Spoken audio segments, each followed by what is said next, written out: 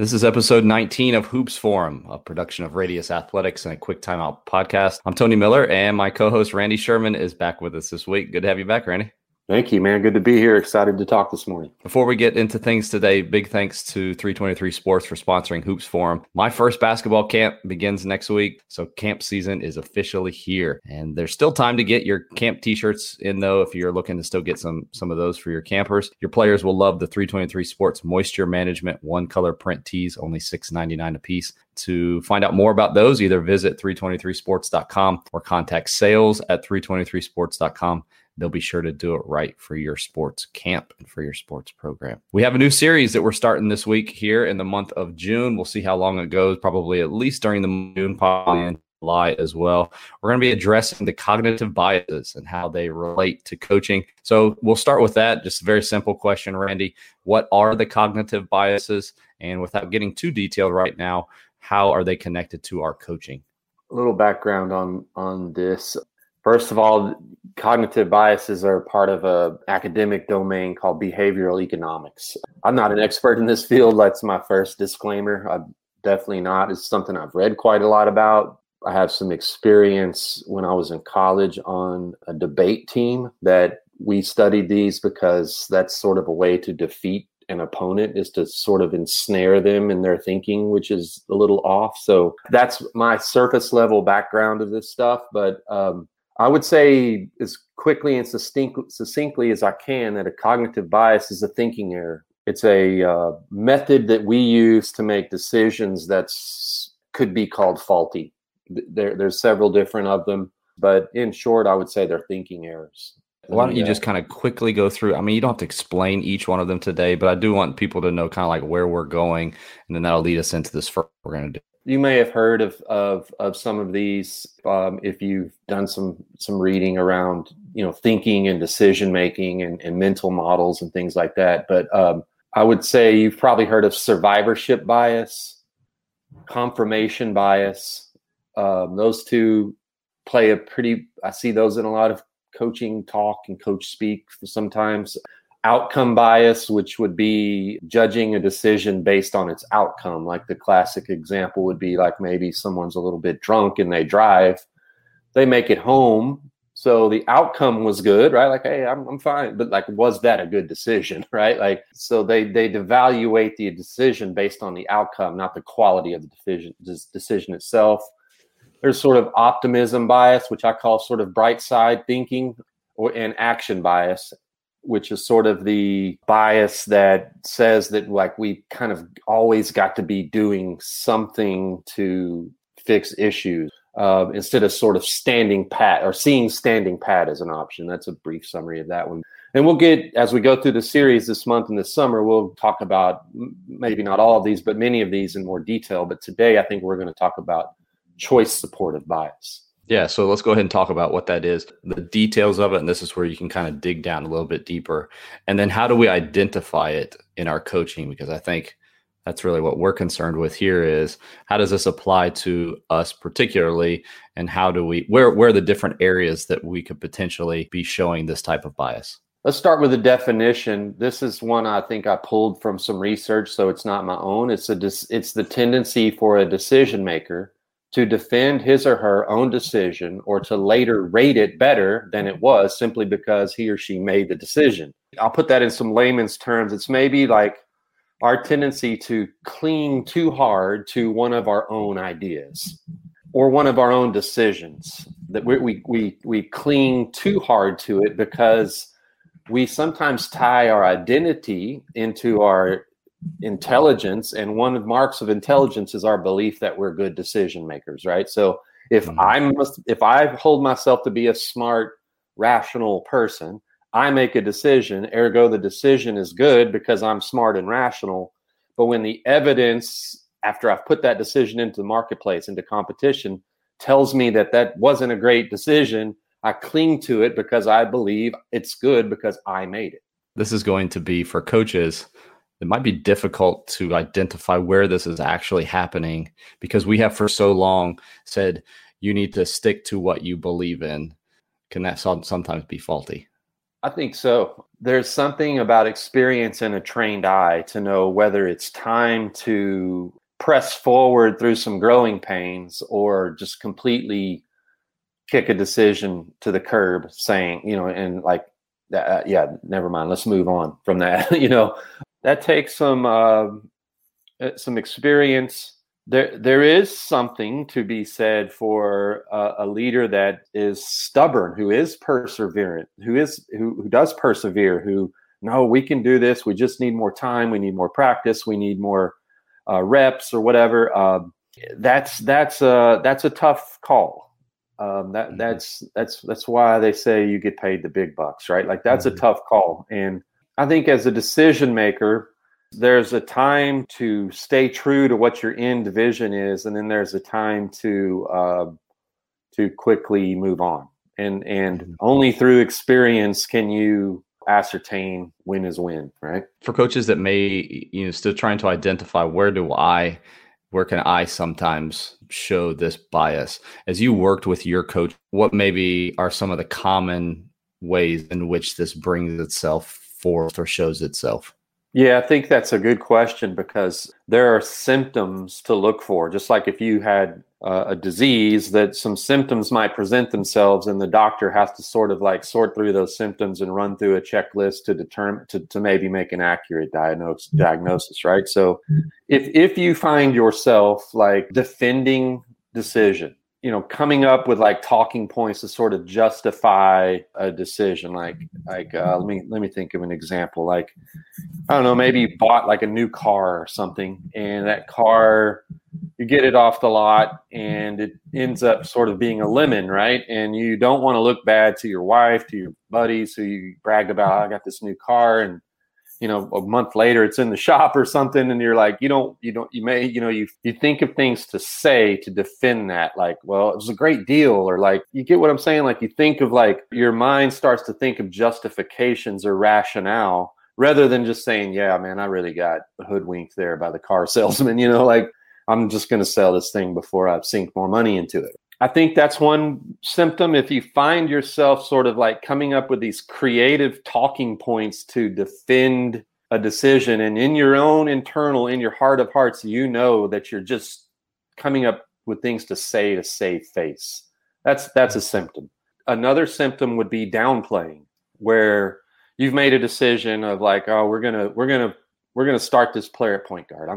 Instead of this guy, right, or this girl, we're gonna start this player, and you put them out there, and the first game just doesn't go so well. Maybe the first couple of games don't go so well, and like maybe you start to, well, she's not that bad. They only had like 6 turnovers. That's not bad, is it? You start to sort of downplay the negative that you're experiencing, because you don't want to say, yeah, that was a bad move, like that was a bad move, and just move on. Those are 2 big time symptoms. So just listen to your own voice and what the things you're saying, and monitor your thinking, and have someone in your life, whether that's me, an assistant, or somebody who can kind of go, yeah, you sound like you're downplaying there a little bit, or who can sort of check you on these things. And I would ask any coach is like, what is holding you back from admitting a decision was bad? What is in you that is making you defend and downplay when empirical evidence, vision, our eyeballs are telling us that this was a bad call or a bad choice? What's making you defend this decision? That's really at the crux of it. Like, why are we downplaying this decision? I know for some coaches, the answer to that probably could be ego, although it doesn't necessarily have to come from a bad place. Like we said, you may just feel like, I was taught that I need to stick with this, and I need to, persevere, and that's going to figure itself out in the end. I'll come back to the rest of that in a second. But like, what if we don't correct those things, or we don't address those things, or we don't allow somebody to talk to us about those things, or to change our thinking about those things? What are some of the negative long-term effects, in particular for basketball coaches? Yeah, I would say that I would call that phenomenon entrenchment, or I wouldn't call it. That's what it is called, entrenchment, where I've become entrenched in my position. I'm not, no matter how bad this gets, no matter what my staff or assistants is telling me, I've become entrenched in my position. And now it's become less about the players, the organization, the program, and more about me saving face and winning the argument. Like if we made a decision to play zone and it's just not working, we're not good at it. What we're trying is for whatever reason, I am entrenched in that position. And it's less about like me. Now the motive has gone from I want the zone to work so we win games and get stops to I want it to work so I'll be right. And I'll scoreboard my assistant coach is telling me like, no, man, we need to pivot from this, right? Like I think that's the main harmful effect is that when a decision maker becomes entrenched, it becomes more about them than the team or the program. I can remember back to a couple of these instances where I don't know that this came through, but it was kind of almost on the brink of it. Mm-hmm. I remember one team we introduced a new offense to, and it's like, we're going to run this, and you get several weeks, and then it becomes a couple months into the season, and it's like, this isn't working. And I can almost sometimes, it's not that we're attempting to be biased. It's just you almost feel the pressure of it's too late to do something else. Mm-hmm. We just have to persevere and go through this. And I think you do have to sort of recognize whether you're in like a dip of performance, like okay, we're in a learning curve here, that we're in a low point and we're struggling to process this new information and execute this offense, to use your example, or whether it's just a bad decision. I've helped coaches with this over the years since I've been counseling coaches and I do say I probably lean more to the side of like, no, stick with it. Like you can do it. Like you just, give it more time, more reps, more another season, another month or whatever, I do say I probably lean toward that side rather than like just punting on a decision just at the first sign of struggle. Here's one example of how I thought that I stumbled upon this helping a coach one time. And this almost touches on a bias that we'll talk about in the coming weeks of outcome bias. But like I'm helping this coach and he's not having a great season in terms of win and losses, but this coach is a great teacher. I can tell he's a great teacher. I'm watching his film with him. And his team is like they're executing the thing correctly. You get what I'm saying? Like their players on film looks like the diagram. They're not just out there getting disrupted by the defense, and it's not just wild basketball. Like they're going through option one, through option two, take the shot, and the shot doesn't go in. So that to me was like, that maybe is a way that we can form something as sort of like a litmus test for whether we're ready to move on and kick this to the curb or stick with it. The thing was working as it should, but his players just didn't have the skills to pay it off. If we just evaluated what was happening on the court based on the execution, the adherence, the shot quality it was generating, it would get all A's in those categories. But I just felt like, man, you need to stick with it and keep building these skills in your players, because you're obviously a good teacher. The things you're teaching are transferring to the court. It's just that your players is just missing these shots because they're not talented enough. Let's keep improving their skills. Let's replace them with better players when they graduate. I don't know if that's right or not, but or if that's great advice or not, because that's not an immediate solution. But that's one way I sort of stumbled on a way to evaluate this thing. So like some practical ways to avoid this. And as you've been speaking, I think the easiest one that I can think of, we've talked about being kind of more data driven, like what is actually working rather than even us sitting in the coach's chair watching what's happening on the court. Is this something that's not actually working, or is it actually working according to what the data shows us? So things like that. Is there anything else that can help us avoid this type of bias? That's a great first step, would be we can know these things now. We don't have to have hunches or misconceptions. We can know these things. So that's a great first step, would be if we've made a decision for a strategy or a tactic, we can immediately, when we put that into the field of competition or the court, we can immediately start to evaluate the quality of that decision empirically. Another thing would be that the fatal flaw to me of choice supportive bias would be we sometimes tend to stop thinking about a decision after it's made. I stop evaluating a decision after it's made. Let me rephrase that. Like, we think a lot about it before we make it. I'm in this time of the year with coaches where it's spring, summer, inevitably they're wanting to maybe try some new things with their team. They're in research mode and learning about a new offense, a new defense, or so on and so forth. They're thinking a lot about it before the decision and trying to make that decision right before they put it into the field. Then once it's made and we get to playing, do we continue to evaluate that decision? So that would be my biggest piece of advice, would be, after we've made the decision, are we evaluating that decision any longer, or have we just, that's decisions made and moved on? I think I have an example in the article I wrote about this of like, we made a decision to play a compact, tight defense, whether that's man or zone, like gaps or sitting in the paint. We did that, and we made that decision as an organization, or this hypothetical team made this decision, and it's air quotes working. Like, we're getting wins, we're getting stops. But maybe if I continue to evaluate that decision, it's only working because opponents are missing wide open shots. So can we say it's working? What happens when we play the best team in our league who's got good shooting and good? Are we sure it's working?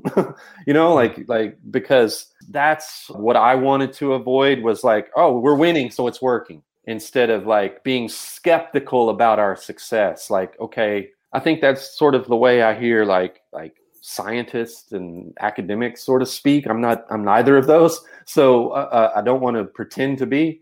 But when I hear a scientist speak, they don't, this will work, guaranteed. They don't talk that way. They really don't. And when something starts to show promise, they're skeptical. Like, okay, wait, this looks like it could be working, but it could be this factor. It could be this variable. It could be that. Like, they're almost more reluctant than like an amateur to say, yeah, great idea, that works, great. They're very reluctant to do that. And I would try to adopt that quality as a coach and a decision maker. That's probably why it's also, you've said this before, it's a good thing to have fresh eyes, people from the outside who maybe can watch film or, give you some feedback, or simply, this is the importance of having a network of coaching friends who you can show them clips and, what do you think about this? Why do you think it's not working? Just to give you, again, some fresh perspective, because I know even your coaching staff, once you get inside that room, sometimes you just start bouncing things off of each other and off the walls, and it sometimes doesn't make sense, or sometimes you get biased, which I'm sure will lead us to another bias. I would say another almost like mantra to adopt as an organization is the best idea wins. Who came up with it doesn't matter.